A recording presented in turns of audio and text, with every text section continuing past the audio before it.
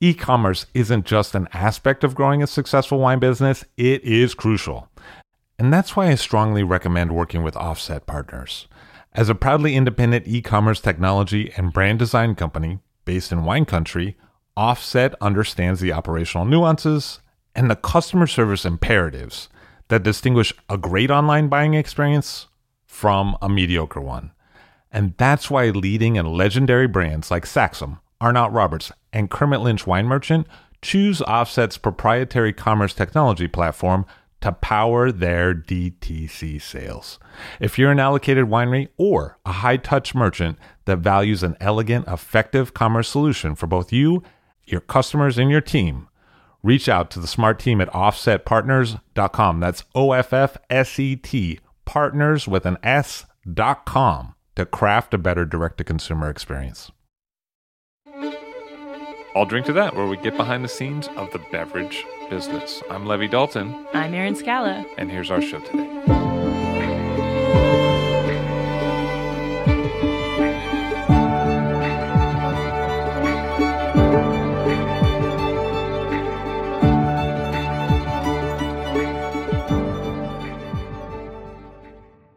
Willi Bründlmayer on the show today. Hello, sir. How are you? Very fine. Wonderful to be here with you. Nice to see you. With you. So let's talk a little bit about Willi Bründlmayer Sr., your dad. He was born in 1916, which would have meant he was born during World War I, and he also served in World War II. What was his life like, and what was the situation of the vineyards and the winemaking during his lifetime? Well, he grew up in a vineyard with a family who did wine growing, as well as some other farming, like doing cattle, some wheat and barley, so a little bit of everything. And also our name, Meyer, means someone who runs a farm. Bründlmayer means someone who runs a farm and has access to good water, to a well, to a fountain, so that when there's a drought, you go to Bründlmayer to get some water. Today, the people come to get some wine, but the water is still in the name and is still very important for our production. But what was the situation for Austria in the 20s, the 30s, 40s? I mean, in terms of vineyards and wine growing? It was compared in the economic crisis of the 30s. The wine growers were relatively well off. We sold the wine in 300-liter cask to restaurant, and so you would sell to a restaurant a whole cask of wine. Yes, so that was usually, it was very rare to bottle, and usually most of our wine was sold in 300-liter cask. What kind of casks were those? Most of it was acacia. Oh, okay. Because it was less expensive than oak. Also more neutral. It didn't influence the wine so much. Both woods grow in our region, so it was just here, and it was used, and it was used for fermenting and maturing the wine and for selling the wine. So your dad had to join military service during World War II. He came back, and then you were born in 1952. What was the situation in your area post-World War II? Our area was occupied by Russian troops. It was a difficult situation. Many of the vineyards were destroyed. Some vineyards were kept by prisoners of war. Many of them French from wine-growing areas. And at the time of war, they were very lucky to be in the vineyards, because also during the war, wine growers were relatively well off. Men were often on the front in the war, and the wives were looking for the vineyards. French prisoners of war helped them working the vineyards, and some states, the men didn't return. The workers of the vineyard stayed in the area and married maybe later the wife. So there was a sort of French influence, sort of historically unexpected, but it was a consequence of the war. A little bit, yes. So wine growers help each other. Also, my father went to the Western Front in France and tried to help wine growers there as much as he could, as much as it was in his possibility. So it was occupied by the Russians until 55. So you would have been alive for a couple of years of that, 3 years of that. And what was the situation with some of the vineyards in terms of how we think about them today? It was a very difficult situation because nobody knew whether you could keep the vineyards or whether you would lose your property. In most other countries, in Czechoslovakia, Hungary, the growers lost their property and everything was nationalized. So this was an incredible insecurity. If you go out, work your vineyard, and you come back, you never know whether it's still your land or not. If you buy land, you don't know would it be still tomorrow your land or would you lose it.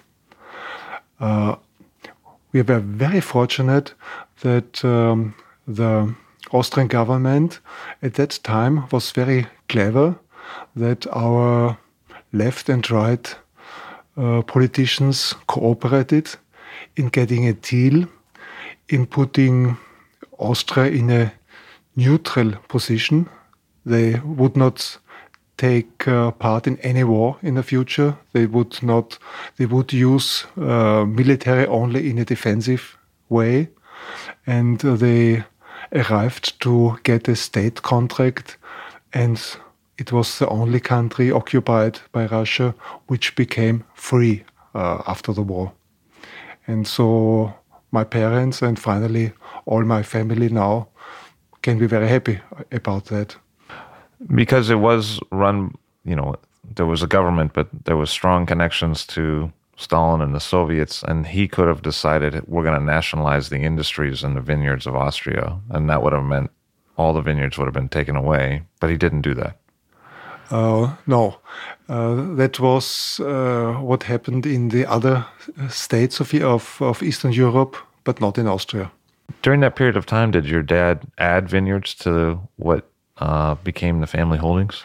In fact, at that time, my parents made the most important decisions of our family in all times, in my opinion, because sitting together in despair, they talked and said, what are your dreams?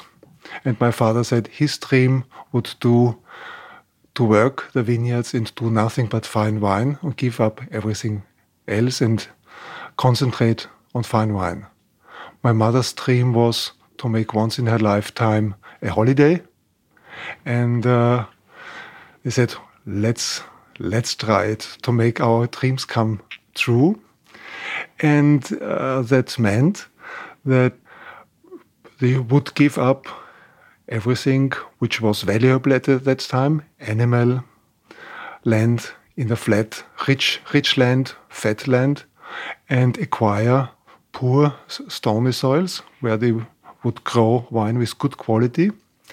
And the lucky thing was that these high quality vineyards were very cheap in that time because nobody wanted them.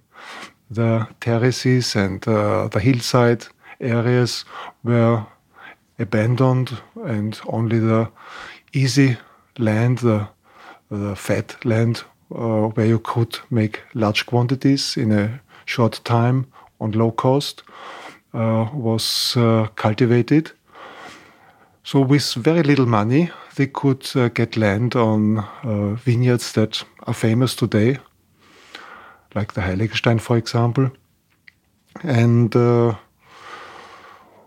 they pursued their dream.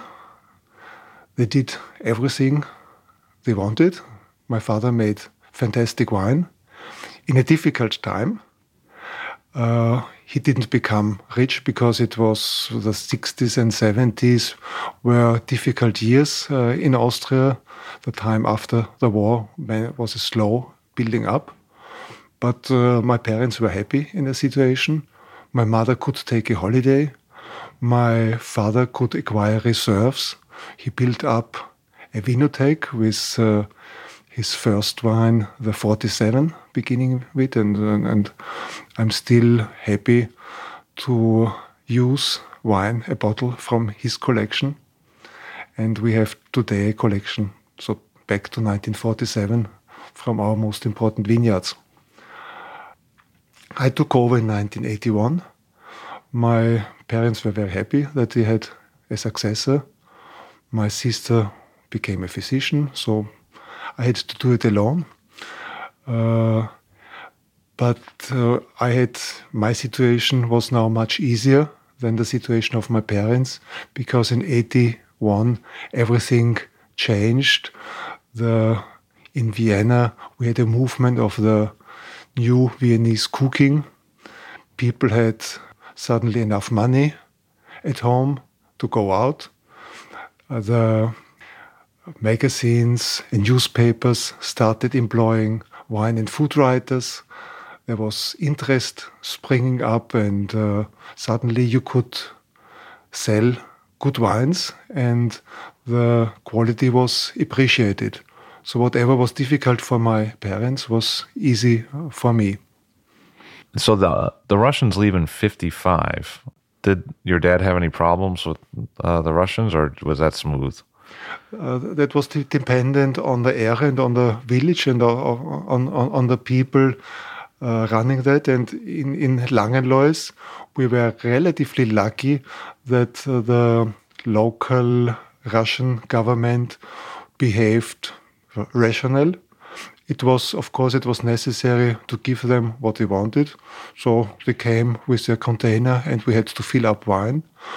But as long as they were happy with the wine, as long as the container was full after leaving, they were happy and didn't destroy anything. What happened in our other area, in our area, everything went well. When you turned about 16 and a half, your dad said, maybe it's time for you to go get some vine growing experience in other areas of Europe. And where did you go? Well, first, the first experiences were in Langenlois at home. And the first trip abroad was to Switzerland, in the Valais region, in the Rhone area, at the limit German-French Switzerland, in Sierre, with extremely steep soils. Because the idea of my father, which is, by the way, a very good idea, is that you learn something in the best way if you do it with your hand, if you touch it with your hand. You don't learn by brain or by reading. If you touch it, if you do it by hand, you get the closest possible relation. So the first stage was in an incredibly steep vineyard in Sierre, where they had planted rare varieties, like, for example, the Rès or the Humagne. There exist only a couple of hectares of Rès, but magnificent tannic wines, and everything made by hand in a wonderful, beautiful landscape.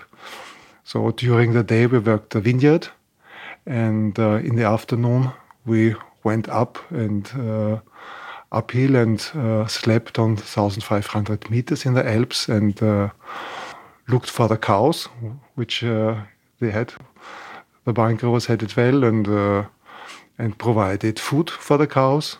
So I was back in the old family profession, where they had vineyards and other agricultural professions, produced cheese. So that was very nice. In terms of doing things by hand, that's something that you do at Bründlmayer, in terms of hand harvest and vineyard work by hand. And was that something that your father did as well, or was there mechanization in an earlier period? Very early, my parents realized that you cannot do everything yourself, that you have to split labor, and there were always enough people who were happy to give a hand. But if you want to teach someone how to do something, it's a very good thing to show it, to teach it, to work half an hour with him, and then let him take over and go and do something else, to share work. So that's a very important experience, that wine growing is a teamwork. If you try to do everything alone, it's at some point you lose energy, you lose attention and focus, and you always need someone to take over, to support you, to split work. So teamwork and a good mood is very important in winemaking. At one point, you went to France to do a stagiaire there in a vineyard. How did that come about? What was that? Well, the next year, after having been in Switzerland, I'd already learned some French. My father asked me, and I was allowed to, so I loved it, to go to Burgundy, but not to the prestigious wineries, but to a small winery. The wine grower was called Jean Lamy, who had to support a large family with land that was not so. It was not a Grand Cru land. It was high uphill, and Saint-Aubin had small appellations. And in order to get some additional money, the family was also working for the rich barons, for the aristocracy, the proprietors of Le Montrachet. And we had fun working Le Montrachet with the horse. So you plowed Le Montrachet? Yes. Wow. And by the sides, working the own vineyards in Saint-Aubin, which I loved very much as well. And even the Bourgogne Aligoté. And the Lamis made also a magnificent Pinot Noir. So was a very, very nice and good experience in this small village. So you came back to Austria in the Kamptal and you took over the family winery in 1981. Did you work with your dad a bit before that? I worked very often with my dad, and we went often together to the vineyards, in particular at the harvest season. That's one of the most important decisions in our profession, what time to pick the grapes. And that's not an easy decision, because the grapes develop and the quality improves. But at some movement, you approach a movement where you can dream of ultimate beauty in a wine, but at the next step, it would turn into a catastrophe. And it's just so difficult and so risky to get to that point where you have still fantastic grapes, but not the catastrophe of the first unwelcome botrytis. Because in general, you do make a lot of wines that are dry, and so you're not looking for botrytis flavors. That's right. We are known for our dry wines. Nevertheless, we take risks. We go as far as possible, and we cannot decide what happens. So botrytis happens. But if it happens, we have to relax, wait until the berries shrivel, until we can take the botrytis apart, that we can take each grape into the hand and sort it into different parts, the healthy parts for dry wine, the shriveled botrytis parts for a sweet wine. That might take another 3 weeks. So if we are already late, it's possible that we have to wait another 2 or 3 weeks before making the ultimate wine, which is then on one side dry but rich, and on the other side a small quantity of a sweet wine.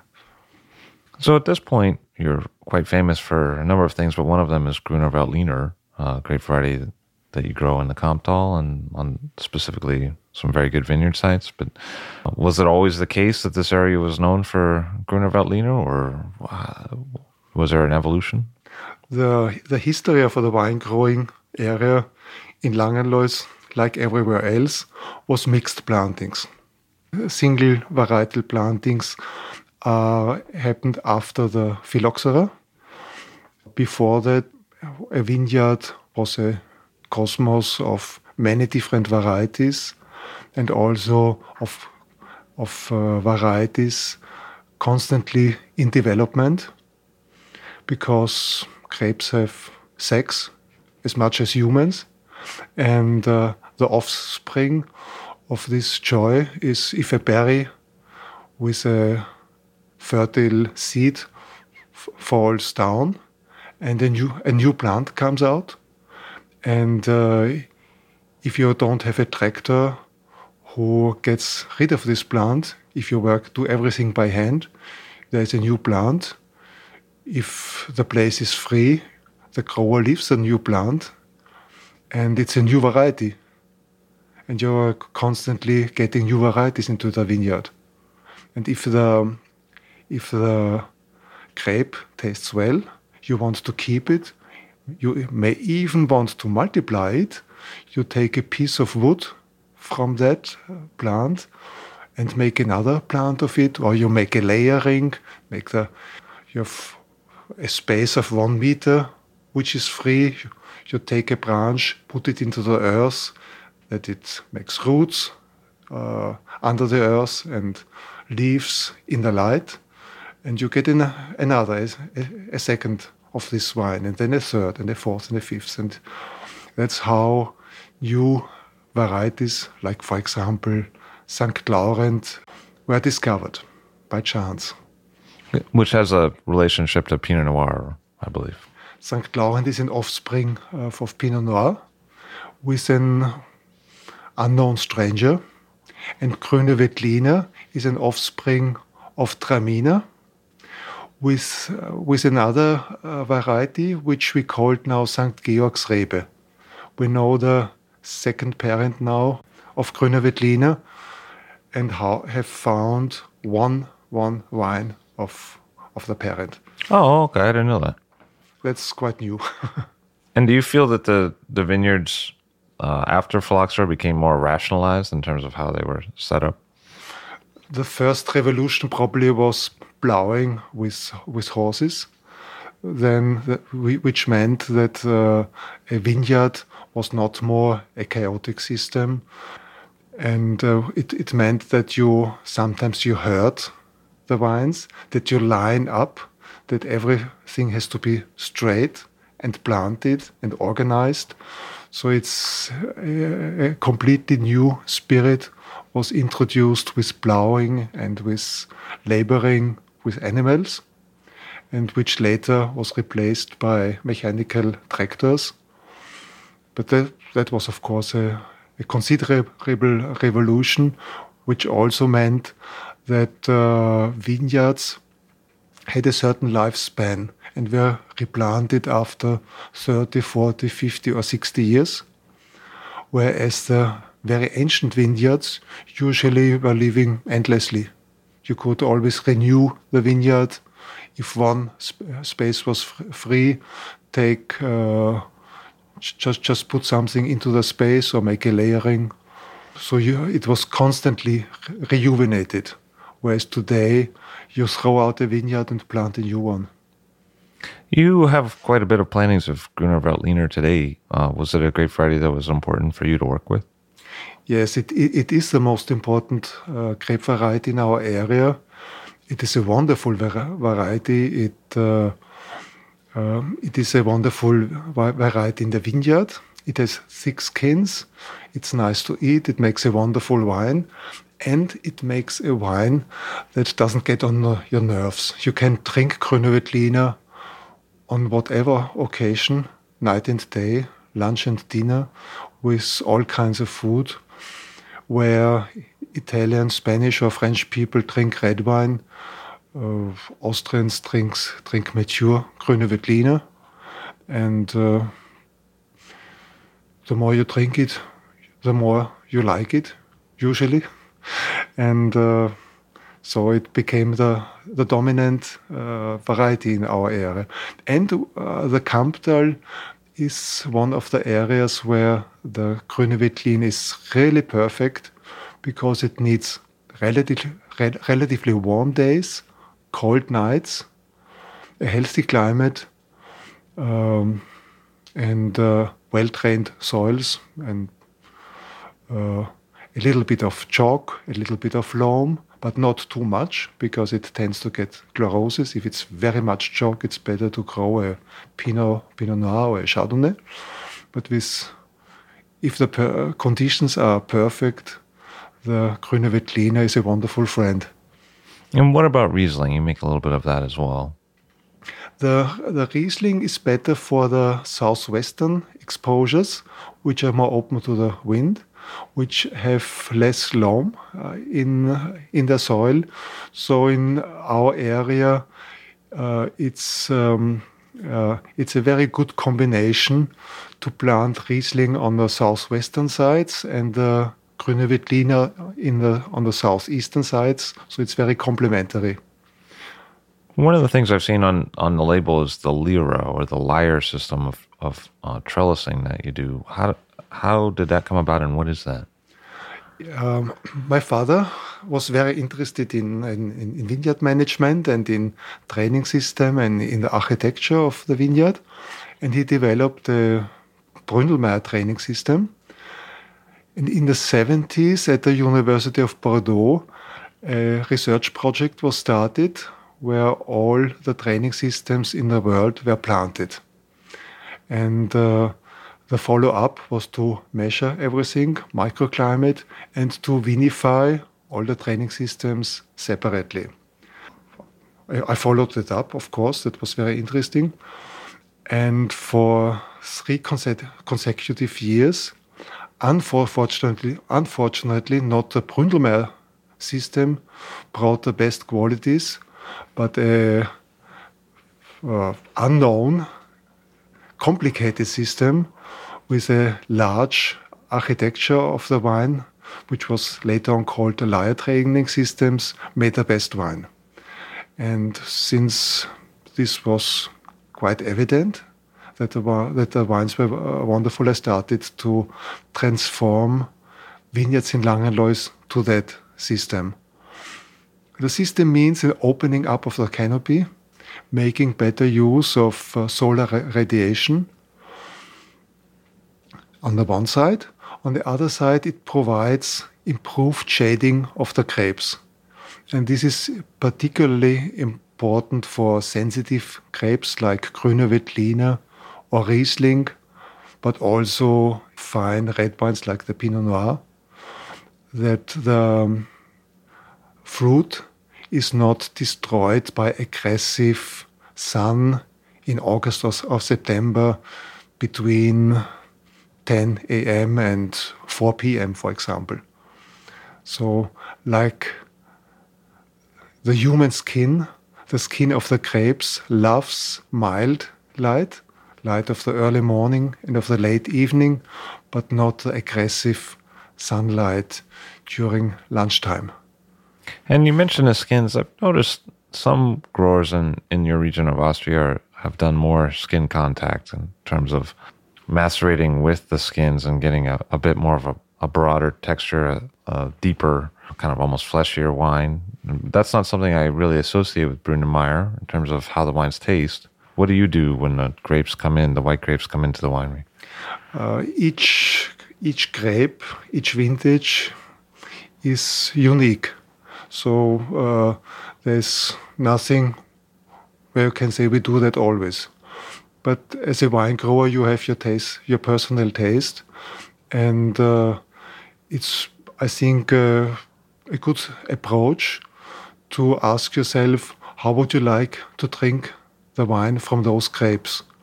And in my case, I want a straightforward wine, which is fresh, not too overblown, discreet, with a fresh acidity, but without aggressiveness, subdued, elegant.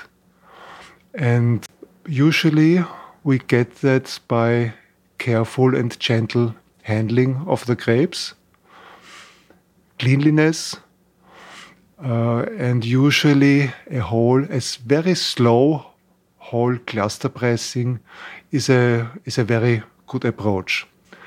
I do not like this damming because there's a brutality in it. I like to wait until all the parts, including the seeds, are mature, so we can put the grapes directly into the press and then take the juice out.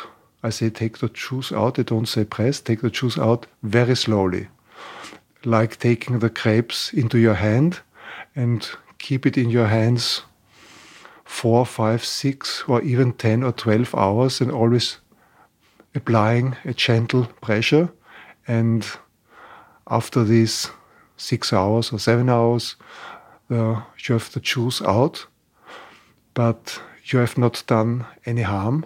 You have no rough tannins. If there are unripe berries, which are not soft, they stay even uncrushed. And I think this slow extraction leads to a very fine juice, which is very clear. In this way, we avoid lots of filtration, and this makes the work in the cellar very easy. We lose some percentage point from the yield, but the life in the cellar, the follow-up in the cellar becomes very easy. And what about malolactic conversion? Do you do that on the wines? Our cellar, we harvest usually very late, and our cellars are very cold, so malolactic fermentation doesn't happen naturally, usually. But there are years when the acidities are aggressive. And we come out of a situation where Langenlois used to be an extremely cold area with really sometimes thin wines with high and aggressive acidity.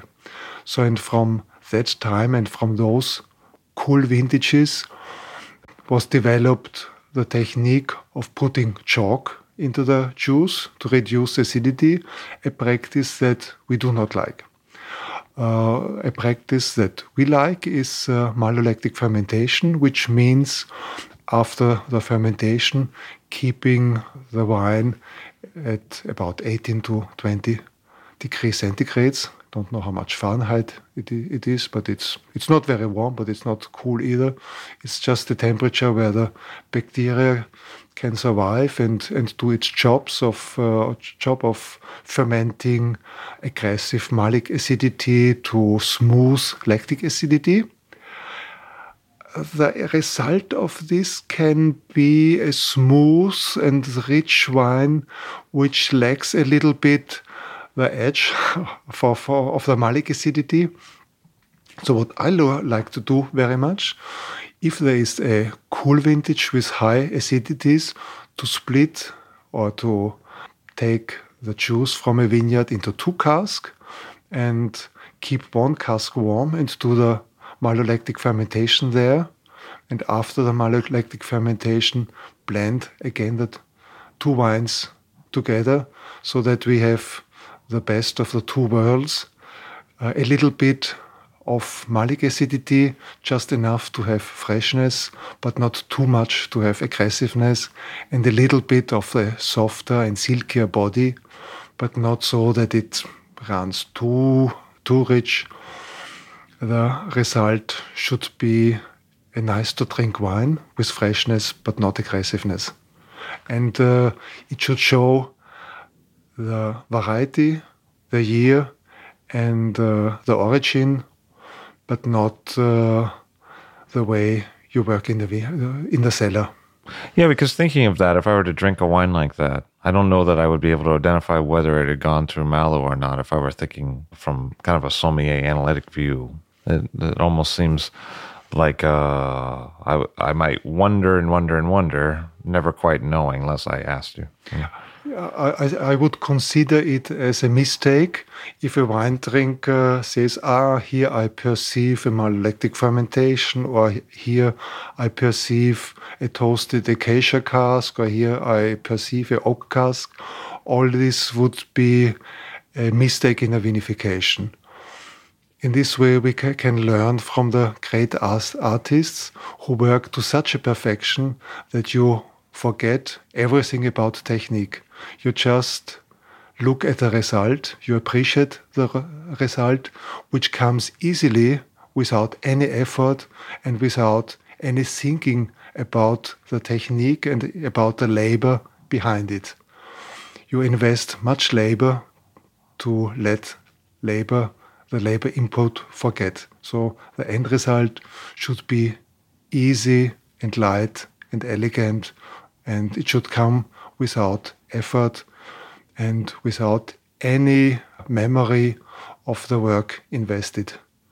I found your wines. I've had a chance to try a few moderately old and older vintages, which has been really wonderful. And I've found them, especially maybe more recently, to be sort of jumpy in the beginning of their life when they're first released. The whites, I mean, a real zing, as a lift, very strong energy lift.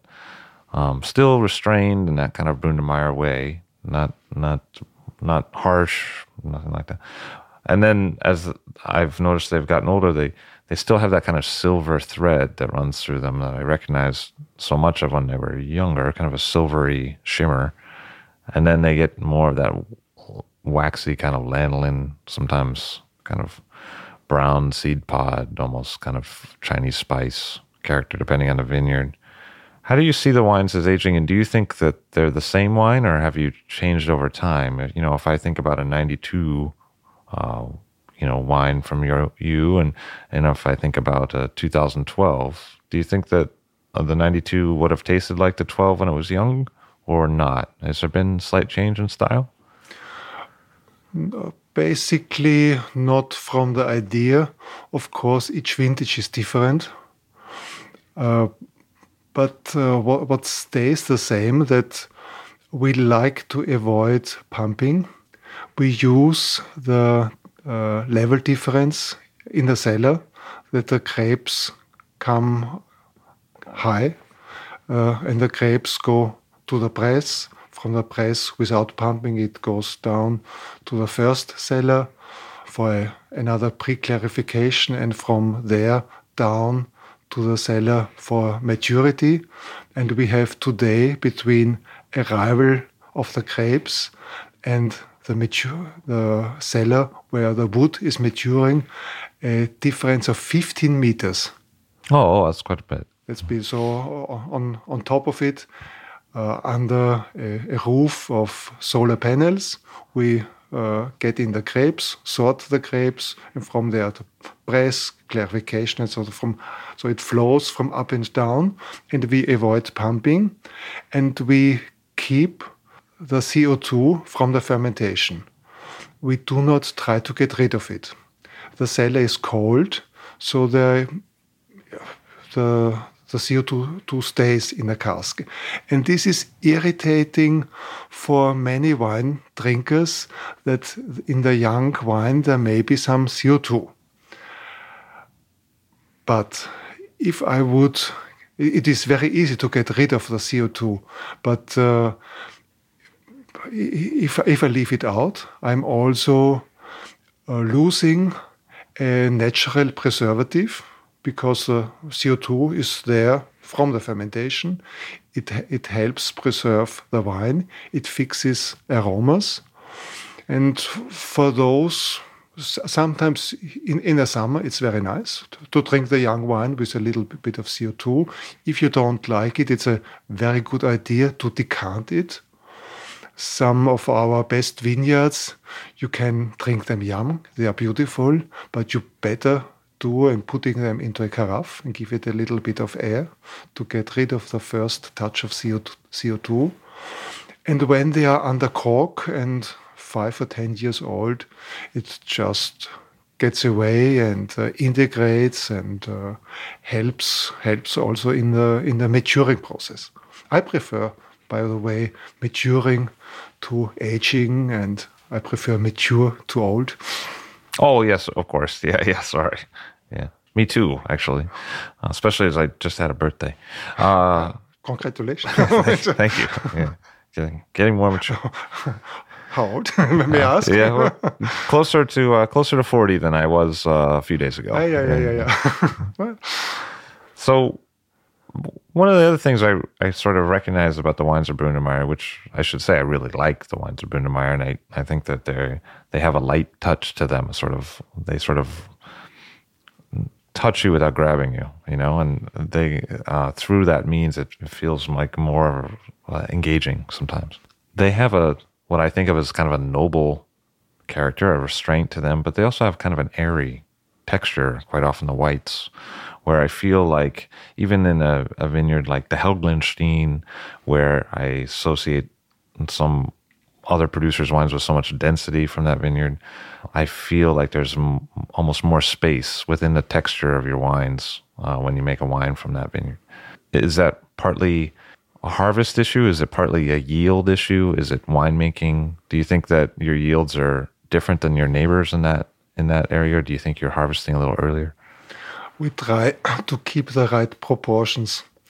Too much yield is a bad thing, but also too little yield doesn't make, because a wine can be too big and the wine can be too lean and too thin.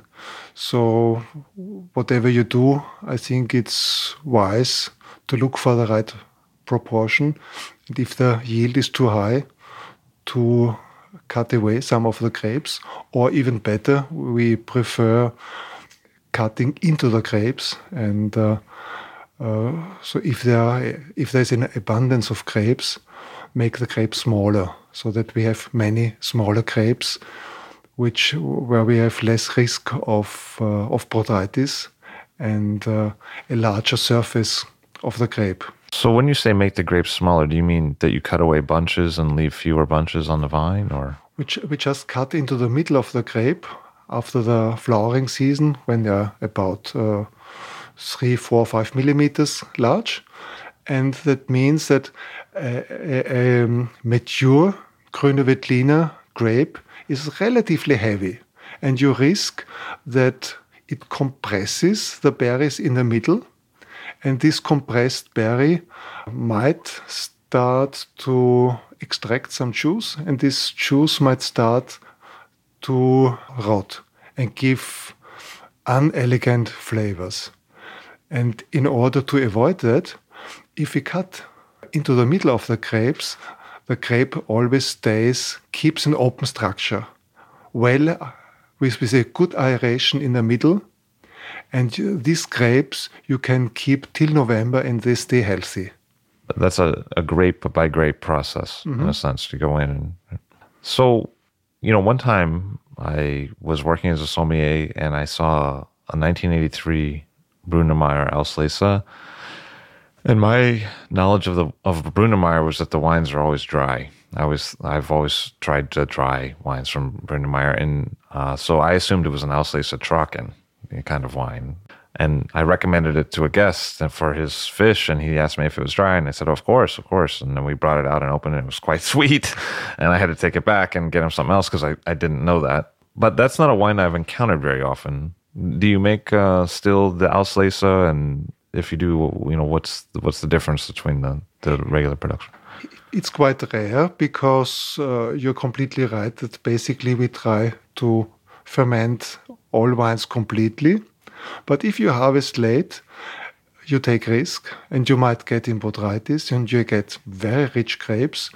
And in that case, we accept what we get, and we put the grapes and the juice into the press and ferment it. It's cold, and it may stay sweet.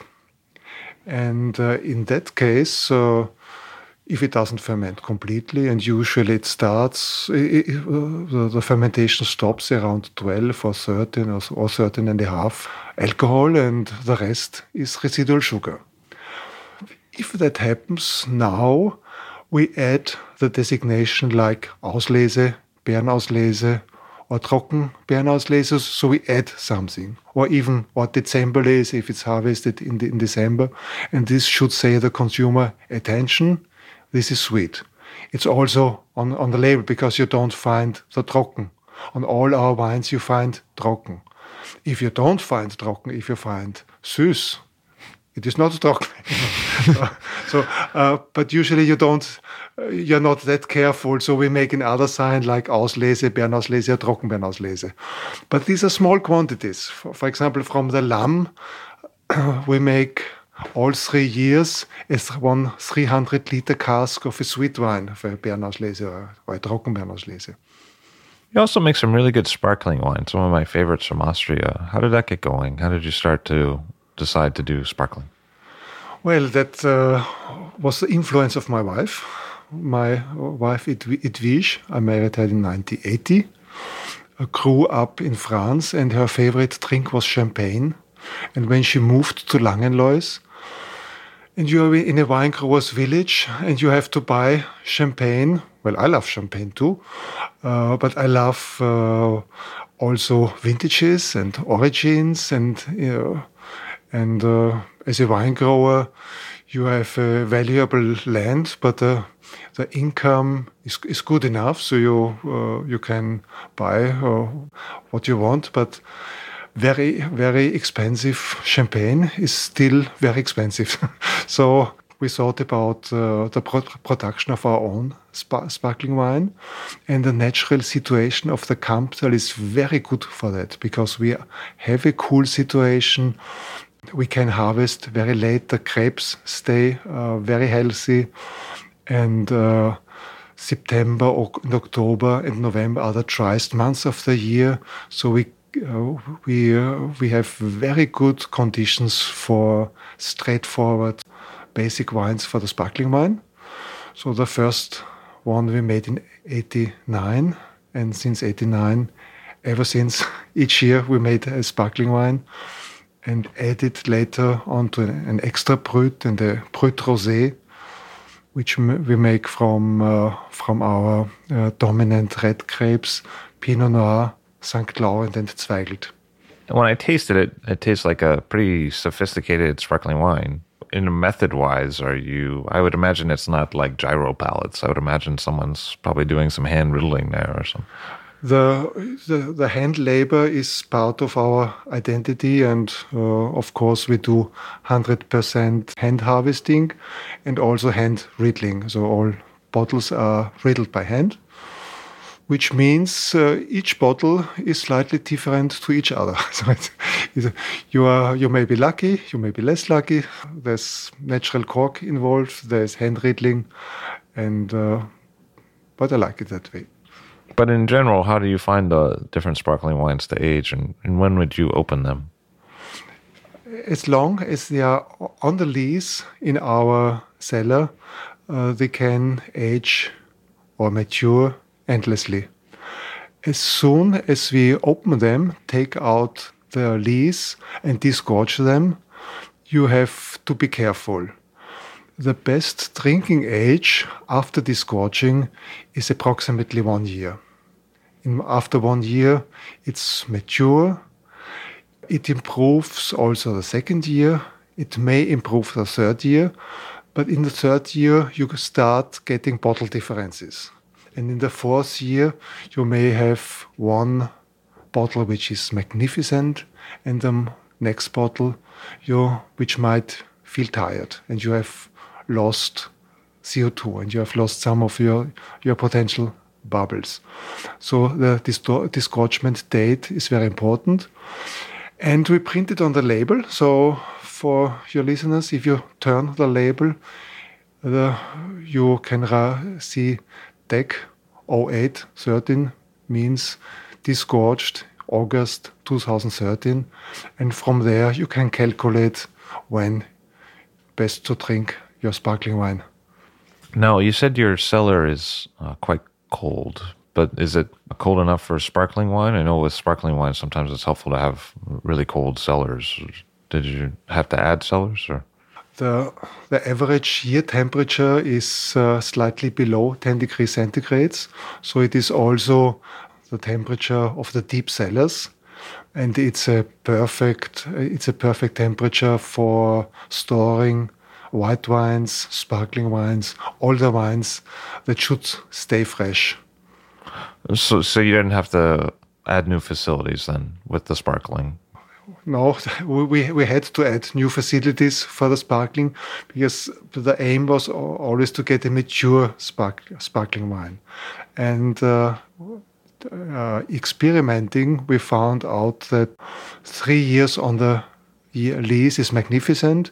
You get a high surplus waiting the first 3 years. It gets much more mature and soft and rich and smooth. It also improves in the 4th year and in the 5th year, but there is a trade-off because, of course, each year you wait involves lot of room, of storage room, of capital, of expenditure. So the storing is very, very expensive. So 3 years was the best compromise, but 3 years means 3 harvests instead. That's a lot. So we needed space. I had to rent a cellar. I asked our neighbor whether I could store in his cellar, and when he retired, he offered me his cellar and his vineyards against the rent. Oh, okay. And this gentleman was, by the way, the successor of Mr. Zweigelt. So that was also the birth of our rosé sparkling wine, because suddenly I had an abundance of red grapes, and my wife was also dreaming of having a rosé sparkling wine. So that's the chance. And since that time, we make a rosé sparkling wine, which is a blend of the Zweigelt, St. Laurent, and Pinot Noir, which we already had. Because Zweigelt named after a person that existed at one time. Exactly, the Zweigelt, whereas the St. Laurent is a natural cross in the vineyard. The Zweigelt was a cross from the 30s by the Professor Zweigelt, who made a cross of the 2 most important Austrian red grapes, the Blaufränkisch and the St. Laurent, and the Zweigelt grapes has a little bit the advantages of both varieties. And so you acquired some Zweigelt vines as well as the cellar, and you do make some reds. You make a Zweigelt, and what is that like to handle? It's very, very nice. It has a good cherry fruit. It's beautiful. It's a wonderful rosé. And it's a very, very nice red wine, very drinkable, very good with food, a very good company with Grüner Veltliner. So it's great to have Grüner Veltliner and Zweigelt. Wonderful. And you also make a Pinot Noir, which I've had. How did that come about, that you started with Pinot? Well, Pinot Noir was the favorite grape of my mother.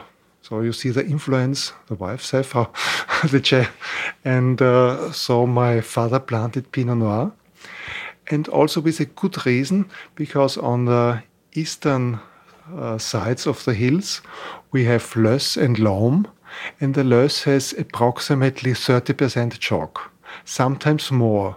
And if the chalk content gets very high, the Grüne Veltliner suffers, whereas a Pinot Noir loves the chalk. So we can split the vineyards. If the chalk content goes very high, we rather plant one of the Pinots. If the chalk content is somewhere between 20 and 30%, it's wonderful for the Grüne Veltliner. And in our village, we have really an abundance of different soils. All 100 or 200 meters, the soil type changes. So it is very important to adapt the variety to the specific soil type of the vineyard. And you have some famous vineyards like Lahm and Helgenstein. Do you have red grapes planted in any of those? On the hottest part of the Heiligenstein, the lower part, the risk is very high that with climatic warming, it might one day be too warm for the Riesling, that the Riesling might lose its elegance and freshness. So we have started there with an experimental vineyard where we planted many different later maturing grapes. And from those grapes, we found that in this specific situation, the Cabernet Franc did very well. So the Cabernet Franc is much more heat resistant and later maturing than the Riesling also later maturing and more heat resisting than a Pinot Noir or a Zweigelt. So this would be an option if climatic warming goes on. And so we planted more of the Cabernet Franc just to get one cask of 2,500 liters full to have a fermentation vat and to get more experience about that. So today on the Heiligenstein we have Rieslings up to nearly 100-year-old plants and Cabernet Franc. And talking about manual labor, you have about 80 hectares. You have people putting a hole into grape by grape basis sometimes, and you're doing hand riddling. I mean, how big is the team that implies? So how many people work for you? All year round, we are 20-25 with a constant team who organize everything. And for the spring season, where we have much work, and for the harvesting season, which starts in September and finishes in December, we are 60, 70 people maximum. And do they come back every year, or is it more transitory? They come back every year, and if someone retires, usually the cousin applies as well.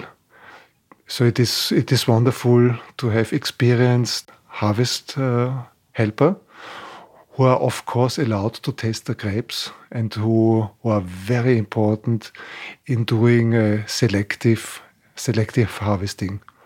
No, we usually we don't take out 100% of the grapes, but we take, for example, 50% of the grapes for the sparkling wine, just if the window for the sparkling wine is the best, so that the acidity is fresh but not aggressive, and the rest of the grapes gets a longer hanging time, becomes rich and more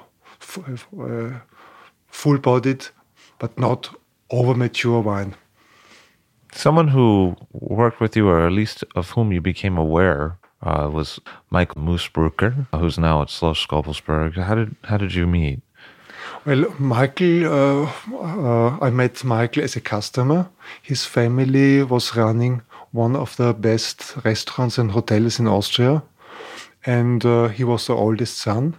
So the plan of his family was that he would take over, but his heart was always in the wine. So he became the wine buyer, and he constantly came up with questions concerning the wine. He traveled in the wine country. He started to work in wineries. And after 2 years being in the area, he told me, Willi, I don't want to go home. I want to stay here in the vineyards. I want to found a winery. And well, here is one offer of a winery which is given. Shall I look it up together? And we had a look at that winery, and it was no good at all. It was a frosty situation, and the building was not good. But now I knew that Michi was very motivated, that he is a very organized, extremely quality-oriented guy. And as life happens, a couple of weeks later, a miracle happened. The oldest and most fantastic property in the area comes from the Cistercian monks, which planted in the 12th century the first vineyards, and took over the Schloss Gobelsburg property, and the monks worked these vineyards till 1988, I think. And were producing fantastic wines that I collected when I was a young wine grower. So some of the Gobelsburg wines still in our winery. And then the winemaker of Gobelsburg became abbot of the monastery. He had to move away. The Abbey of Zwettl, who is the proprietor of the vineyard, is 1 hour away. And he couldn't keep on running the vineyard. They have 1,500 hectares of wood. They have a school to run, so they have many things to do. And they gave it to a manager who had a share on the profit, but he didn't have a big heart for the vineyards. So he started of making big profits, and then slowly the quality went down and the consumer realized Gobelsburg isn't anymore what it used to be, and then they started losing the market. And I probably said on some occasions that it's a shame that Gobelsburg doesn't produce a better wine. And one day the abbot phoned me and said, "Hey, Mr. Bründlmayer, I hear that you don't like our wines. You said somewhere it's not good anymore." I said, "Oh, Mr. Abbot, what's your opinion on that?" So, I confess. Did you tell him you confessed? He said he doesn't like it either, and he tastes it daily because they drink it at the ceremony, at the mass. And they have also a little restaurant in a monastery, and they don't like the quality anymore, and they want to change it. But they couldn't work it anymore themselves. There are only 27 monks left, and they have so many things to do, so they wouldn't do the vineyard anymore. So they think about renting it away, and whether I am interested or know someone who is interested. And so that was a miracle that Michi Mosbrugger told me that he's interested in running a vineyard. So I said, well, we're coming. And I went to the monastery with Michi Mosbrugger into that building of the 12th century, the monks sitting around in the interview, and said, "Michi Mosbrugger, who is this young gentleman? We know Mr. Bründlmayer, but we don't yet know this young gentleman. Oh, that's Mr. Mosbrugger from Lech. And, well, do you know the priest of Lech?" And so on. And, well, finally, we came after a couple of weeks with a contract that the Cistercians keep the property, but they rent it for 60 years. And which was a very nice contract because it was good for everyone, and the idea behind it was to preserve the cultural heritage of the Schloss Gobelsburg and their land. And Michi Mosbrugger certainly was, in his wonderful and slow and conservative ways, would be the best man to do that. And he did, since 1996, a magnificent job of restoring that great property. What about in your own family? You have 2 sons and a daughter. Have you seen, in the way that you brought Mickey along through winemaking, have you found that same response with your children? Yes, my oldest son, Vincent, has started 2 years ago to work in our winery. Like myself, he has also worked in Burgundy. He's also worked in Alsace. And for truly getting 100% motivation, the best thing is to have a vineyard. And now, 2 years ago, after my mother has died, she left the kids some money. And Vincent said, I asked the kids, "What are you going to do with that money?" Vincent said, "I want to buy a vineyard." And I thought, wonderful. I can support you in whatever way. You can buy a vineyard on the market, or you can buy any vineyard from me for the price that I ever paid now or 30 years ago or whenever. So Vincent started to study all our vineyards for its value, for its character, for the price I had got it. And finally he came with a choice of an old Grüne Veltliner from the Spiegel vineyard, which was part of our Grüne Veltliner Alte Reben old wines. And with not very much money, he had 1 hectare of this magnificent vineyard.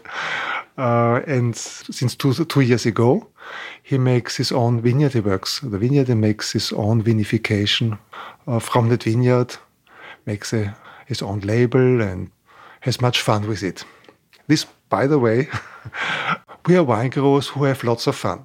I know many wine growers all over the world and also in the traditional French areas. I have many friends there, but I can I must confess that we have more fun with that richness of different soils and varieties. We have more possibilities to play around, to risk something, sometimes to have a magnificent wine, something to lose a little bit. But the variety is very, very joyful. Removing the Spiegel vineyard from the Altareben, did that change the character of the Altareben more recently? It was a loss, but the loss was made up from other old vineyards. For me, the alte Reben are 50 years and more. But that means plantings from the 50s, and there's also an abundance of plantings of the 50s. So there is enough around. And the Alte Reben is not a single vineyard. It just means the oldest vineyards from our village in an assembly, cooler sites and warmer sites, so that here the wine grower has the possibility to compose the Grüne Veltliner he's dreaming of. And losing the Spiegel is losing a very important vineyard. But in 1998, we already lost the Käferberg, and now we lost the Spiegel. But there are other fantastic vineyards that compose the Alte Reben, and I think the 2012 is better than ever. Maybe my favorite, Grüne Veltliner Alte Reben. So that's interesting in that you have a Grüner Veltliner that you blend different vineyards, but you also have Grüner Veltliner from specific vineyard sites, like you make a Grüner Veltliner Lamm. And what is that a different experience for you from picking one vineyard and making that into a wine versus thinking about how you're going to put different vineyards together? Yes, it's quite different because in a single vineyard you are servant of the vineyard. You are the serviceman for the boss, and the vineyard is a boss. So you bring the best possible grapes from this single situation to the cask, but you accept whatever you get. And we have very cool situations, like the coolest one being the Langenloiser Bergvogelsang, which is open to the southwest, very open to the cool winds, with small berries, extremely dry, relatively light. And from the Bergvogelsang, 4 miles eastwards, there's a Lamm, which is the richest of our Grüne Veltliner, which is very warm, which is very rich, which is soft. It had a completely different character, and we have accepted that. So if I like an intermediate Grüne Veltliner, a well-balanced Grüne Veltliner, it's not the best idea to make single vineyard, because in single vineyard you work with characters. You accept that the vineyard has its character and you work to keep this character. So, and even if you dislike the extremely dry, structured wines, you say, no, this is the character of the vineyard. I am servant of the character. I do that and try to get the best out of this single vineyard. Whereas if you make a vineyard blend, you can work in the direction of your personal preference. So it's interesting to me that you have in your Vinotech wine back to 47. We so rarely hear about the different vintages of, before the 90s, really, in Austria. So, drinking the wines in your cellar and then having worked at the winery, having taken it over in 81 and worked there before that, what are some of the vintages over time in that region that have really stood out for you? Well, the very first vintage, 47, was an excellent vintage, followed by many others. I experienced a miracle with a very warm 59 vintage. You see, many colleagues say, and in many books you read, that for maturing you need in the Riesling lots of acidity. But then we were tasting the 59 Heiligenstein Riesling. It was a miracle of freshness and of delicacy.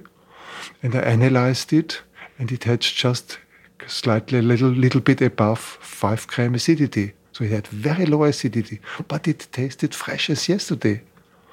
So we found out that high acidity is not absolutely necessary for maturing, that there are other fine structures which help in maturing. And the Heiligenstein is famous of being not very open in the first years, but evolving in a very slow and elegant and aristocratic way. What are some of the vintages since 59 that have caught your eye? Yes, then some of the cooler vintage produce fantastic wines. A great, well-known vintage, of course, also in Langenlois would be 61, big wine 69, big vintage 71, very refined vintage 73,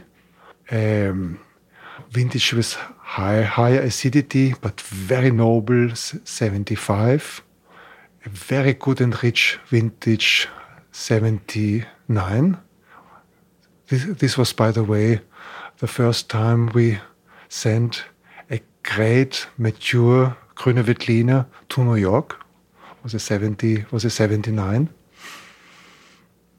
where we had 150 bottles which were sold about 15 years ago in tasting classes for $35 of each tasting class. But the wine was fantastic, and nobody knew it at that time. So this contributed to make to bring interest to the variety of Grüne Veltliner. So 79.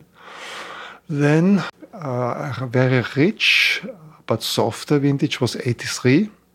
With some with sweet wines with very high maturity, but nevertheless a very good vintage. So that was 83. In 85, excellent with both fresh acidity and good concentration.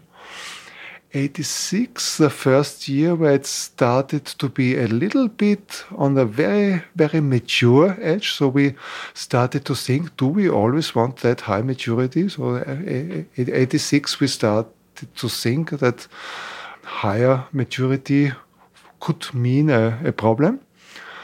So that was followed by vintages like 2000 or 2003, where we had very mature grapes, but we started to think about the canopy management and about shading the grapes, not to expose them to direct sunlight. And we were learning and studying the situation. But, the 2003, for example, and the 2000, they didn't have a good press. But today, from these best vineyards, from these hillside vineyards, the wines are magnificent. I love them very much. They don't have high acidity, but they have good freshness and elegance. A very good vintage with botrytis was 1998, whereas in our winery, I didn't like the 2001, which was a vintage with very high acidity. And in that year, I made the mistake of keeping some botrytis in the cuvée to add more body. And this was not good for our wines. We had very good points with a young wine. We had some of the ratings were the highest we ever had. But if you try it today, the 2001s have lost elegance. So that teach me that for our hillside vineyards, you rather work with 100% healthy grapes and make a separate wine out of the shriveled grapes. So, well, then a year with high acidity but very good elegance was 2004. 2006, we had a magnificent fall, very rich wines. 2000, then a succession of good vintage. 2007, a warmer vintage. 2008, a cooler vintage, but with elegant fruit. 2009, again a warmer vintage with fully ripe, healthy grapes. 2010, a cool, high acidity vintage with very elegant wine on the top end. So the basic wines, a little bit aggressive. That was one of the year where we made this approach of 50% malolactic fermentation. And the result was very good. 2011, again, a warm year with very healthy grapes that at the moment, very discreet, but I'm very optimistic about their maturing capabilities. 2012, perfect grapes in all aspects. Healthy, maturity is good. Acidity fresh, but not excessive. And 2013, against the vintage with high acidity, very good for the sparkling wine. Again, in the basic Grüne Veltliner and Riesling, 50% malolactic fermentation, just to break the aggressiveness of the acidity, and very concentrated on the high end and on the late harvested. And again, after 2009, again some sweet wines. We didn't have a sweet wine in 2011 and 2010, but in 2013. So in terms of the white wines that you make, when should I think about opening one of those? When do you usually enjoy to drink them? 2000 years ago, Dioscorides said, and it's written in a book which is at the Viennese National Bibliothek. So Dioscorides wrote that wine should be drunk after approximately 7 years. And I think that's, in many cases, that's not a bad idea. Austrians usually drink the Grüne Veltliner extremely young. So we haven't yet bottled yet. The Austrian are, when do we get a new wine? So that's really a plug. It's terrible. But it has a certain charm. The young Grüne Veltliner is something very fresh, something very nice, and the fresh fruit is beautiful. And after that first charm of the young wine, the wine becomes more discreet, more subdued, but better together with food. And at home, we usually drink wine with food. So the wine from the first year is not the best choice with the food, but if it has a couple of years. And very often, after approximately 6, 7, or 8 years, it shows wonderfully. It still has a freshness, and it also shows some signs of development, some interesting new aspects. It has gained richness, deepness, and character. So it's a beautiful time to drink, and it's very often I drink wine around 7 years. Unfortunately, that's the time when nobody is drinking them. People drink it either extremely young, or then they become collectors and keep it eternally until it's very, very special. I don't know whether they are better after 30 years. I doubt it. Sometimes we have magnificent bottles that are 30 years old, but as an average, I would never recommend my friends to store it 30, 40, or 50 years. For us, it's an obligation. It's part of our culture. But for drinking it for pleasure, I rather drink it after 7 years.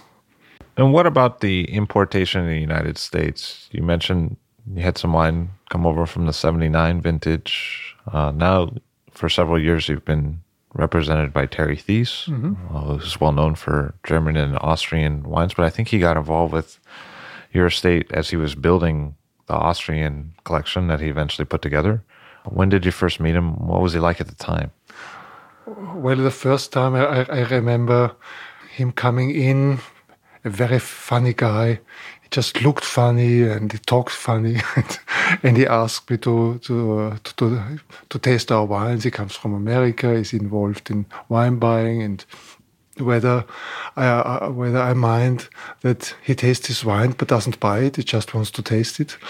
So yeah, why come in? And I thought he's witty and that he tastes very well. So I liked him. And then he said goodbye.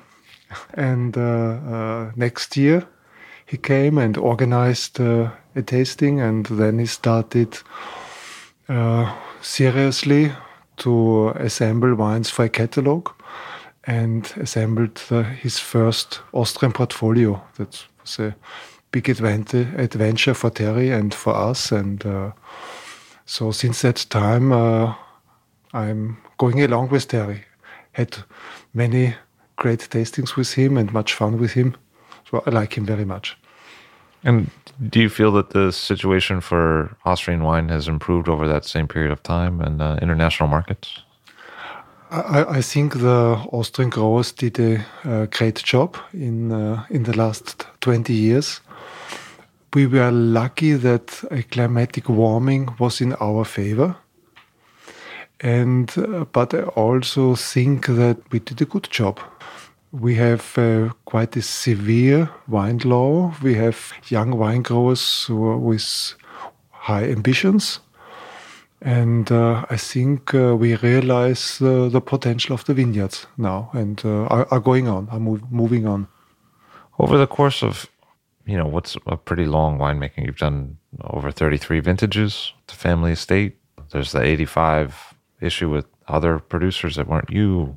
That was a problem for Austrian wine in the market. There was the rise of points and the desire for bigger flavors. There was a push towards red wines for the French paradox in the wake of that. What do you think has been frustrating to you over the years that was, something that you didn't like? We, with Bründlmayer, we always had wine lovers who appreciate good wine, but which are not label drinkers. So if the label is important, there are other wines in the world which are more expensive. And so we have regular customers who don't follow as much the trends, but just want a great wine with their food. And I also think the association of wine with food provides stability to us. Because if you drink wine for its own sake, on rare occasion, it's not a real involvement. A real involvement is if wine takes part in your daily life. And that's, if you eat, you drink. If you drink, you eat. And this brings regularity. And in Austria, we have a good food culture, followed by local wines. And this gives us a very stable backbone, notwithstanding what's just the fashion of the year is. Willi Bründlmayer, he's making wine as a part of every day. Thank you very much for being here. Thanks for tasting with me, and thanks for a nice talk. Willi Bründlmayer of the Bründlmayer Winery in the Kamptal of Austria. Thank you. All Drink to That is hosted and produced by myself, Levi Dalton. Aaron Scala has contributed original pieces. Editorial assistance has been provided by Bill Kimsey. The show music was performed and composed by Rob Moose and Thomas Bartlett. Show artwork by Alicia Tenoyan. T-shirts, sweatshirts, coffee mugs, and so much more, including show stickers, notebooks, and even gift wrap, are available for sale if you check the show website, alldrinktothatpod.com. That's ILL drinktothatpod.com, which is the same place you'd go to sign up for our email list or to make one of the crucially important donations that help keep this show operating. You can donate from anywhere using PayPal or Stripe on the show website. Remember to hit subscribe or to follow this show in your favorite podcast app, please. That's super important to see every episode. And thank you for listening.